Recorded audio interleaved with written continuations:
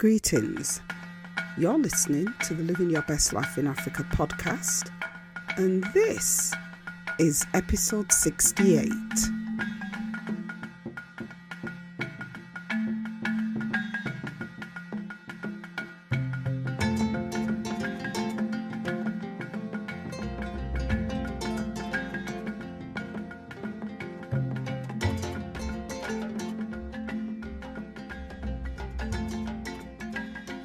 Hey everyone, I hope you are doing okay. Me, if you listened to last week's episode of the podcast, you'll know that I am still trying to find a way home this year, even if it's only for a month to 6 weeks. Please. But so far, even if I could leave the country, the 2 weeks quarantine at either side of the borders, which is what I will have to go through if I insist on travelling, looks like no fun at all to me. So as I said last week, it looks like I will be here in the UK for the foreseeable. And that being the case, I'm going to press on with the launch of my Start Your New Business Workbook and Planner, which is almost hot off the press, and I will be launching very soon. What I want you to do is to start looking out for some of the adverts and the links that will be coming out, because I can barely contain myself. I have so many exciting things which I'm going to be doing to support that book. Now, as I get ready to move into launch mode, I want to encourage you to also move into your own launch mode. You see, me, I'm already determined to snatch the life out of this coronavirus year with a victory for self-determination and my intention to make progress this year. And I want to encourage you to do the same. I never thought I would see the day where I would be forced to spend a whole year almost in the West and not be home in Africa. But here I am, and I am determined to make that experience a learning one and a positive one. And I want you to do the same. And to do that, I want to encourage you to give yourself the permission to be free and true to yourself. This coronavirus year has done more than anything I can remember in the last decade to frighten people into staying put, to convince people that now is the time to not start something new, but instead to push people into consolidating what you have and to bunker down and wait for the coronavirus war to be over. And to convince you that it's not safe to be anywhere else but in the West. Because if we do get ill, or if we do need some kind of financial support, it's better to be in the West where we can get this help rather than be stranded in our home countries. But what I've discovered is that whilst the general population is being given one set of information, which we, African descent communities, are following more than most, there are others who are living their lives large with their businesses and who have made a killing out of this pandemic. Some of the top earning businesses during the pandemic have been businesses supplying equipment that people can use at home because they haven't been able, for example, to go to their normal gym workouts or their normal office routines. For example, home gym equipment is all the new rage, and people have created whole new fitness models based on online webinar group fitness regimes, which had previously never been thought of because, well, people didn't have to think about changing the way they did things. Then there's the rage in video calling and conferencing platforms. Think about Zoom, for example. Zoom has seen a 50% increase in its daily users since the lockdown started. moving to about 300 million people per day engaging in meetings, pushing its sale price up by over 50% in 2020 alone. Zoom definitely isn't burying its head in the coronavirus sand. Other companies like Microsoft and Google have pivoted their offerings into the online meeting market to try and cash in on the boom because they see the potential for snatching some kind of positive end to what has been a difficult or different trading year for everybody. Or what about the boom in home and gardening improvements? When it comes to the extra money spent on garden and home improvements, I must be one of the rare folk because I've spent less than £10 on my garden during lockdown, and it shows. I've got to get out there and do something about it. But it's simply because I haven't had the time to do any of that. But that hasn't been the case for most people, with home and gardening improvement shops and services seeing a huge surge in demand for their products as more people have been focused on spending time at home and spending time outdoors to try and take the heat out of the demands of living in each other's spaces for record amounts of time. And finally, I never have seen the amount of baking that has been going on. Those of you who listened to the earlier episodes of the podcast will remember the vegan baking experience, which was a dummy company that I recently set up and that I use to demonstrate to you how to do certain things on your social media pages. Well, I can't tell you the number of African descent baking businesses that I have seen during this lockdown. It has been amazing. I never knew that our people had pivoted to now be able to offer some of the best quality cakes that I have ever seen. It's been amazing. And there are more businesses that have reinvented their purpose for being in business by pivoting or spinning around to face a different direction to meet the demands of the COVID situation. And I guess that's what I really want to get to in this week's episode. Over the last month, I've been speaking to lots of people who are not emotionally there in some of these happy places that I've just discussed, and they don't feel that they can get there. And so this week, I want to speak to you. I want to speak to those people who are not feeling that this whole coronavirus thing has been a positive experience for you.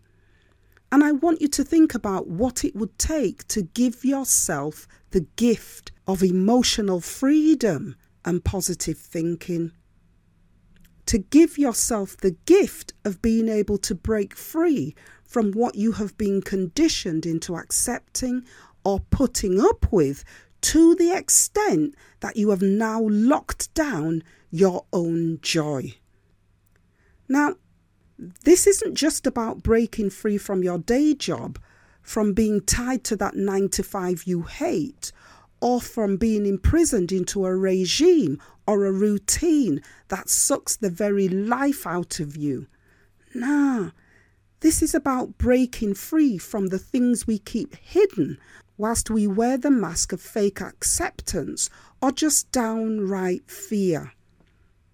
Coronavirus has served to take away that spirit of excitement that we began the year with, and which has now been replaced with worry. And the sad truth is that you are less likely to think about making key changes to your life that involve you taking risks than you were at the start of the year, because the enthusiasm from the start of the year has been replaced with worry. And what we can be sure of is that people are experiencing more than just everyday bad feelings right now. Some of that worry is real. People have lost jobs and loved ones and are feeling devastation. And the pandemic has brought you to a particularly rough patch in your life and has put you in a position where changing anything major is the last thing you feel like doing.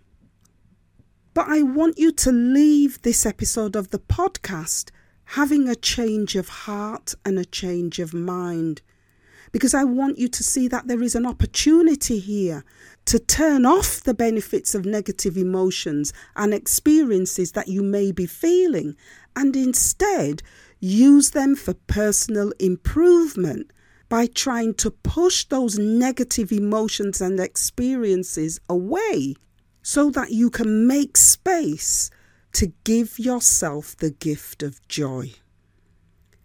Now, you know that in previous episodes, namely episodes 10, 11, 36 and 46, to name a few, you'll know that I have focused on the fact that negative emotions can also make us more effective in our day-to-day activities if we look at those negative emotions in the right way. Psychologists have often argued that sadness and even depression can make you better at assessing the realities of your situation because you are less likely to flatter yourself or gloss over negative truths.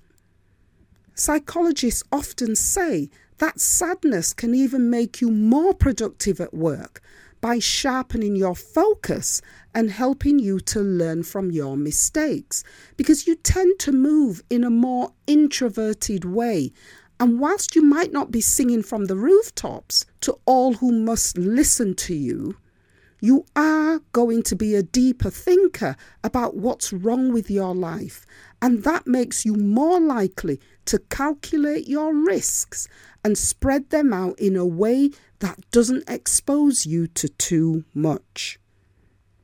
And if we take a step back and look at this, we know this to be true. After everything that has happened to us as a people, we are still here, and we are some of the most reflective people on the planet, spending lots and lots of time weighing up situations in a should I, shouldn't I kind of way.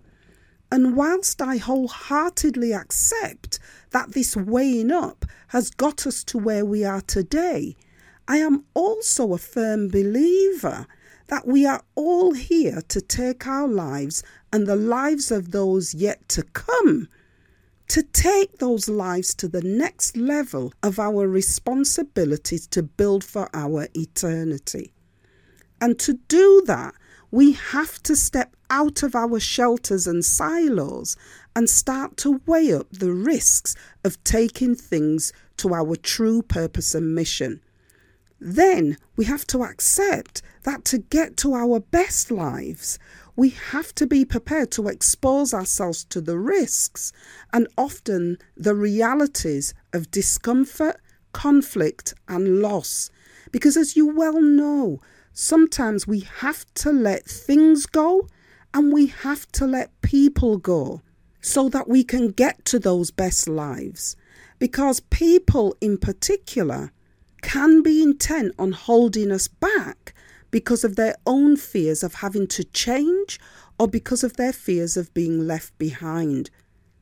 So when we have to leave certain aspects of our lives or people behind, this means that there will be sadness, fear, anger, and disgust at some of the loss we experience and some of the changes that we have to make to our lives. But if we don't make those changes, we will be weaker and poorer for not doing this. When we are struggling with our feelings, don't forget that this struggle is a form of training. When we struggle, what we are really doing is training ourselves to go beyond what we expect of ourselves. We're training ourselves to be resilient emotionally and practically.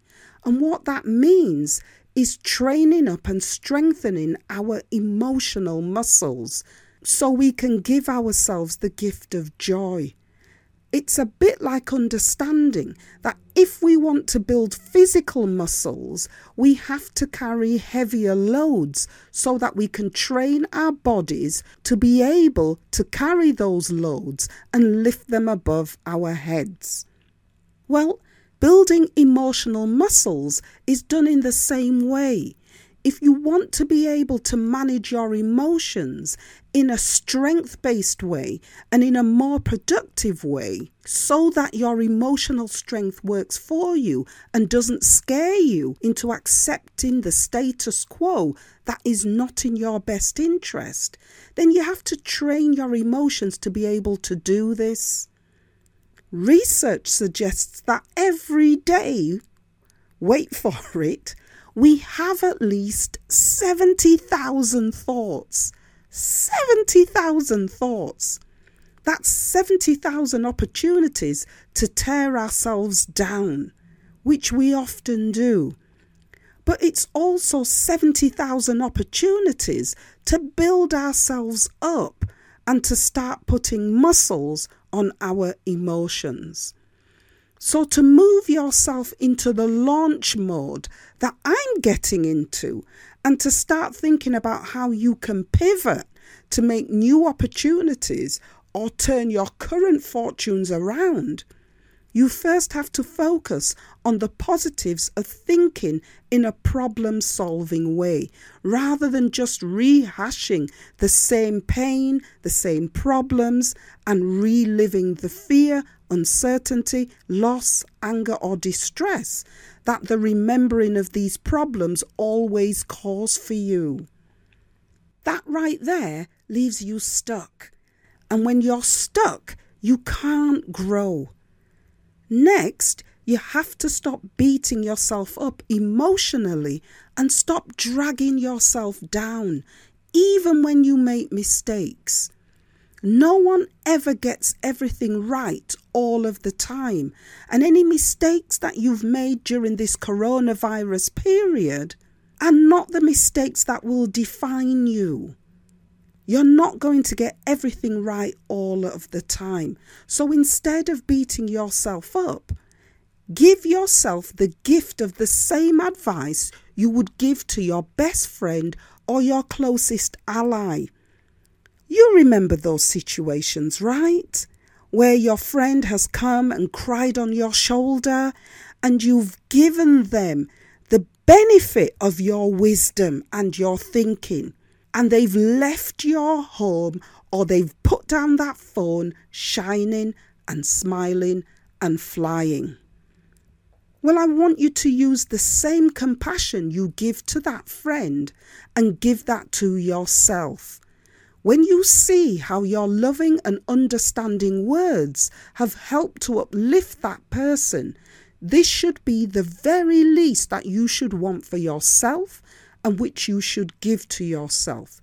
You should want to make yourself feel uplifted and feel happy and inspired to move forward in the same way that you left your friend when you picked that person up off the floor. Uplifting yourself is one of the best things you can do to create a healthy mindset.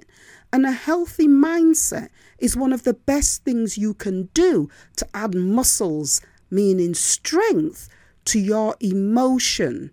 Because in creating that healthy mindset, you're having those positive conversations with yourself. And finally, you should always and regularly practice gratitude. I am a great believer in the power of doing this, and in my new book, I've included daily sections that enable you to make this practice part of your everyday experience, because grateful people generally tend to be happier people, because grateful people generally have regular boosts to their emotional well-being. So the practice of gratitude to me is like daily medicine for the emotions. And we all know the power of putting the right herbal medicines into our bodies. But remember, if you are grateful for your life, then you have to be grateful for all of it, good, bad, and indifferent. You can't pick and choose what you are grateful for. I am a great believer in feeling that everything you do has got you to today's point and made you the person you are today, ripe for change.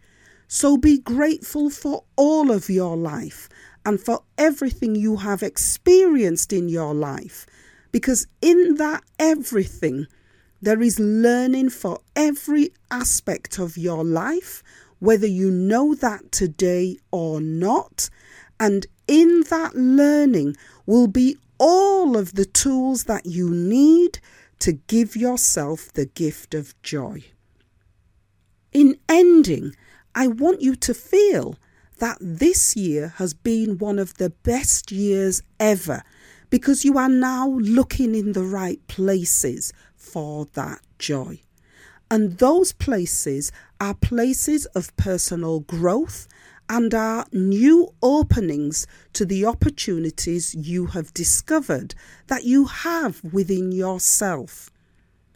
I want you to see that the power you should feel in knowing that you are enough is what you will use to get you onto that new launch pad as you get ready to claim your space and book your place to launch your thing. As I get ready to launch my new workbook and planner, I am going to be in that space with you.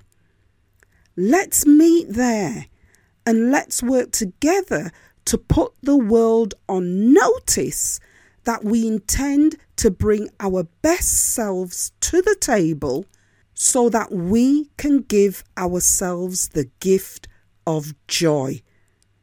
We're here to claim our best lives, so make way. You've been listening to the Living Your Best Life in Africa podcast. My name is Dr. Asha, and for this week, I am out.